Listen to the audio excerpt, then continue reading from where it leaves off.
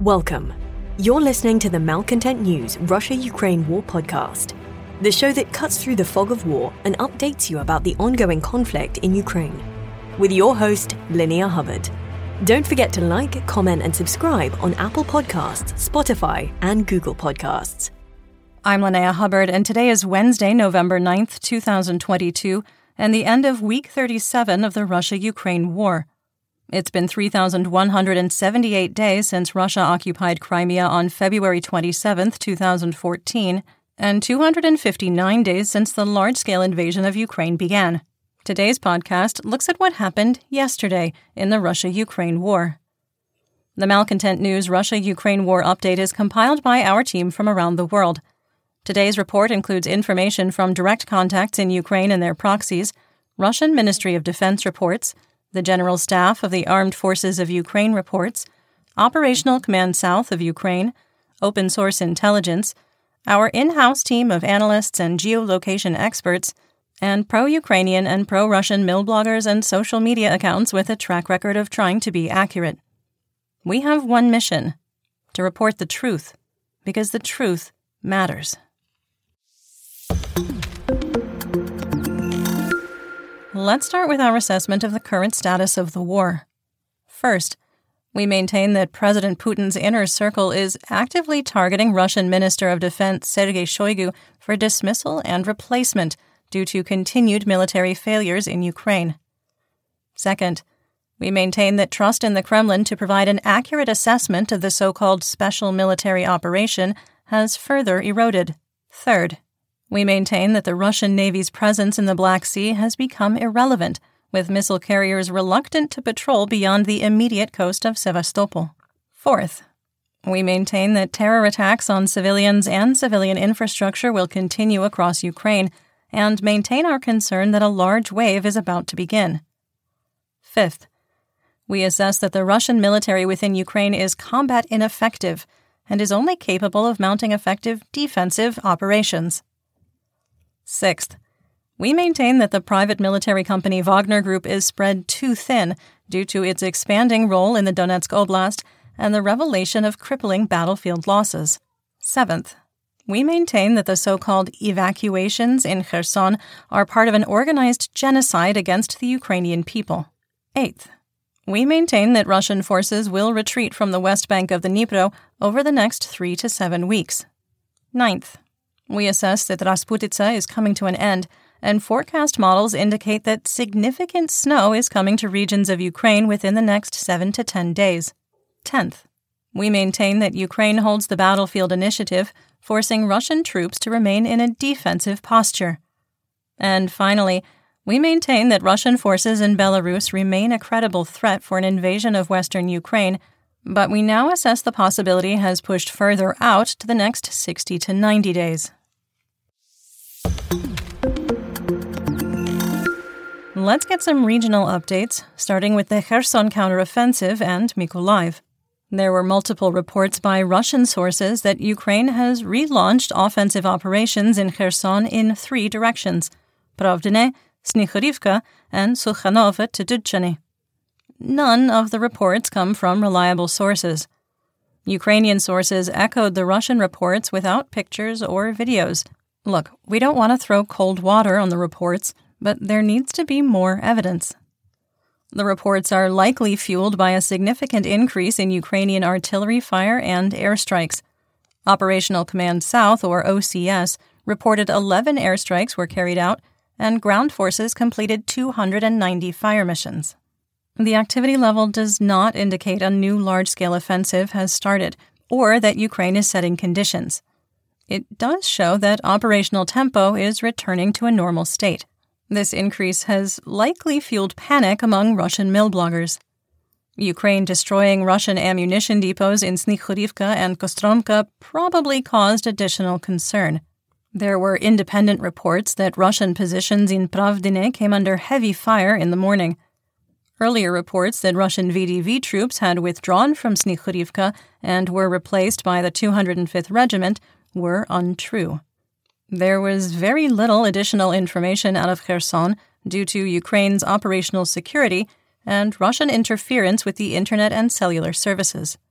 Our skepticism about yesterday's report claiming the Dnipro River was closed to civilian ferry traffic was well placed. Ferry crossings continued, with operators now demanding bribes from passengers. Russian claims that Ukraine would start heavy shelling of Kherson city between November 6th and 8th were untrue, just as we expected. It was quiet in Mykolaiv for the third day in a row. Let's move on to Dnipropetrovsk and Zaporizhzhia. The situation at the Zaporizhzhia nuclear power plant remains unchanged, and the International Atomic Energy Agency, or IAEA, has not provided an update since November 5th.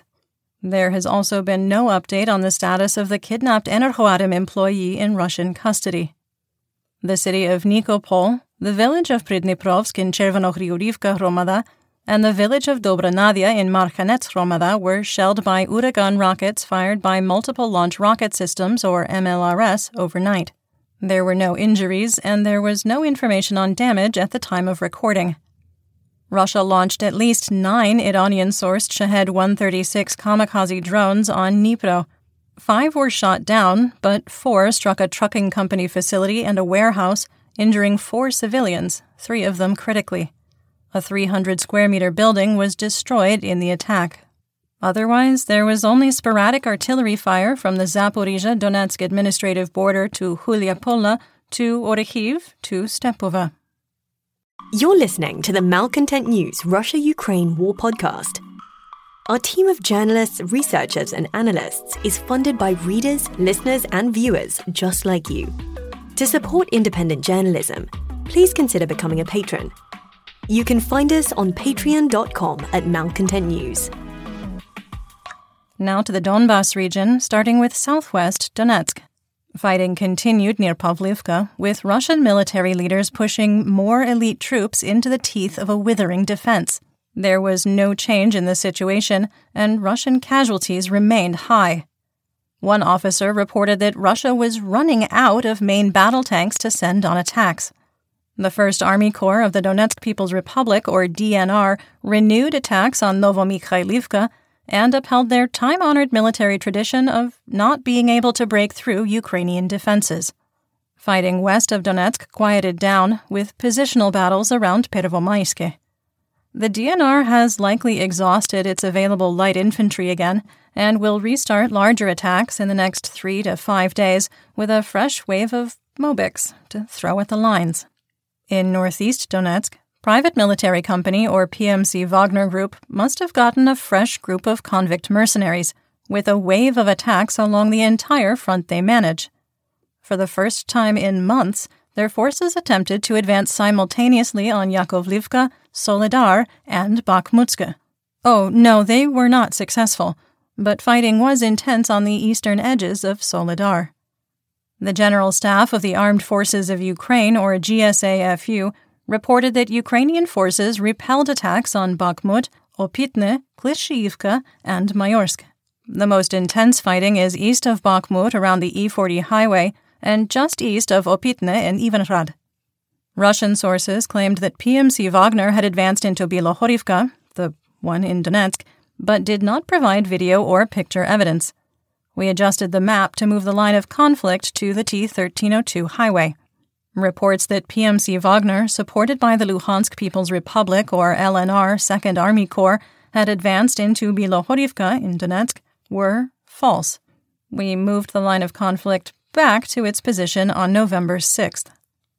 The GSAFU reported that Ukrainian troops repelled an attack on Vesele in Donetsk, but did not specify if it was the Vesele by the international airport or the one north of Yakovlivka, because both are on the current line of conflict, and both are adjacent to where fighting was reported. Moving on to Luhansk, Russian forces repeated their attacks on Bilohorivka, the one in Luhansk, without success, confirming that claims by the LNR that they had captured the town were also false. No Bilohorivkas for you. I'm so sorry for that. The GSAFU reported that Ukrainian forces successfully defended Novoselivske from a Russian attack. We had previously coded this settlement as contested and occupied by Ukraine. Other than that, there was positional fighting and probing for weaknesses by both belligerents along the entire line of conflict.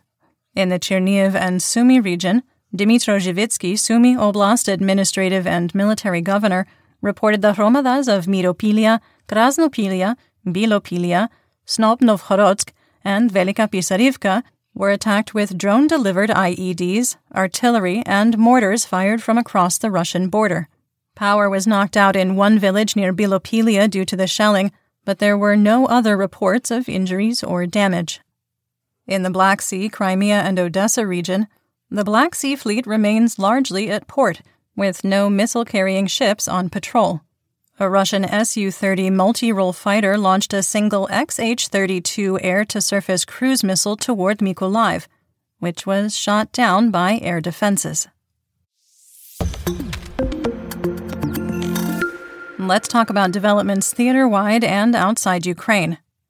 Inspectors reviewing the debris of shot-down Shahed-136 drones discovered that parts to assemble the UAVs were manufactured after Russia's wide-scale invasion of Ukraine on February 24th. The revelation shoots down Iran's claim that it had delivered a, quote, small number of drones to Russia in 2021.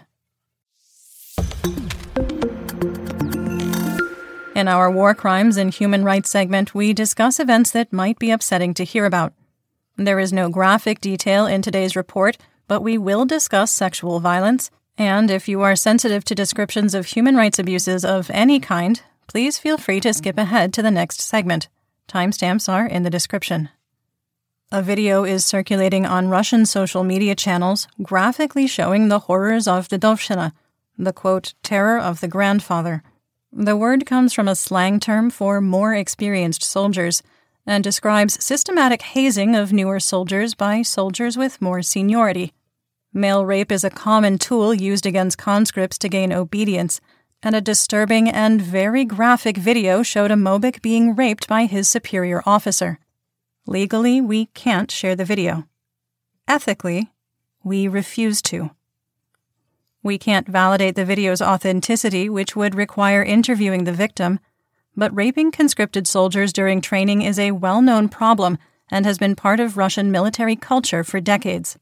A final thought here. Please don't go searching for the video. You don't want to watch it. We didn't want to watch it. Okay? In geopolitical news, PMC Wagner's success in advancing on Bakhmut only matches Prigozhin's success in interfering with the American midterm elections. A day after vowing his interference would surgically remove both kidneys and the liver of the United States, it appears the results were equal to the turn-of-the-century urban legend of waking up in a hotel bathtub full of ice, absent a kidney. In other words, it didn't happen. U.S.-American voters appeared to have rejected talking points similar to those directed at the Russian population. The Democratic Party is poised to maintain control of the Senate, and the Republicans projected to gain 14 to 18 seats in the House, which would give them a razor-thin majority. Political watchers had expected Republicans to pick up 40 seats in the House and 1 or 2 seats in the Senate. Concerns about Election Day violence in the United States were largely unwarranted, with only one significant incident in Milwaukee, Wisconsin, where a gunman walked into a polling place and demanded voting be stopped. He was subdued without further incident. The midterm results mean the political appetite to continue to provide military support to Ukraine will continue until January 2025. In economic news, the ruble was steady at an exchange rate of 61 for $1 US. Oil prices drifted lower, with WTI crude trading at $89 a barrel and Brent dropping to $95. United States wholesale RBOB gasoline on the spot market was steady at $2.62 per gallon, or 69 cents per liter. Dutch TTF gas futures for December 2022 contracts were up slightly, trading at €117 per megawatt-hour. January 2023 contracts also inched up, reaching €124. Chicago SRW wheat futures plummeted to $8.28 a bushel for March 2022 contracts. We do have some breaking news for you today. According to Sergei Surovikin and the Russian Ministry of Defense, Russian forces are withdrawing from the west side of the Dnipro River, including the city of Kherson. There are also unconfirmed reports that Kherson deputy mayor and collaborator Kirill Stremusov has died in a car accident. And that's what we know. Join me again tomorrow for more updates. Until then, stay safe, everyone. You've been listening to the Malcontent News Russia-Ukraine War podcast. To help keep us independent, please consider providing financial support by becoming a patron. Want on-demand news in your hand? Download the Google News app and make Malcontent News one of your favorites to receive breaking news updates. Thank you for listening.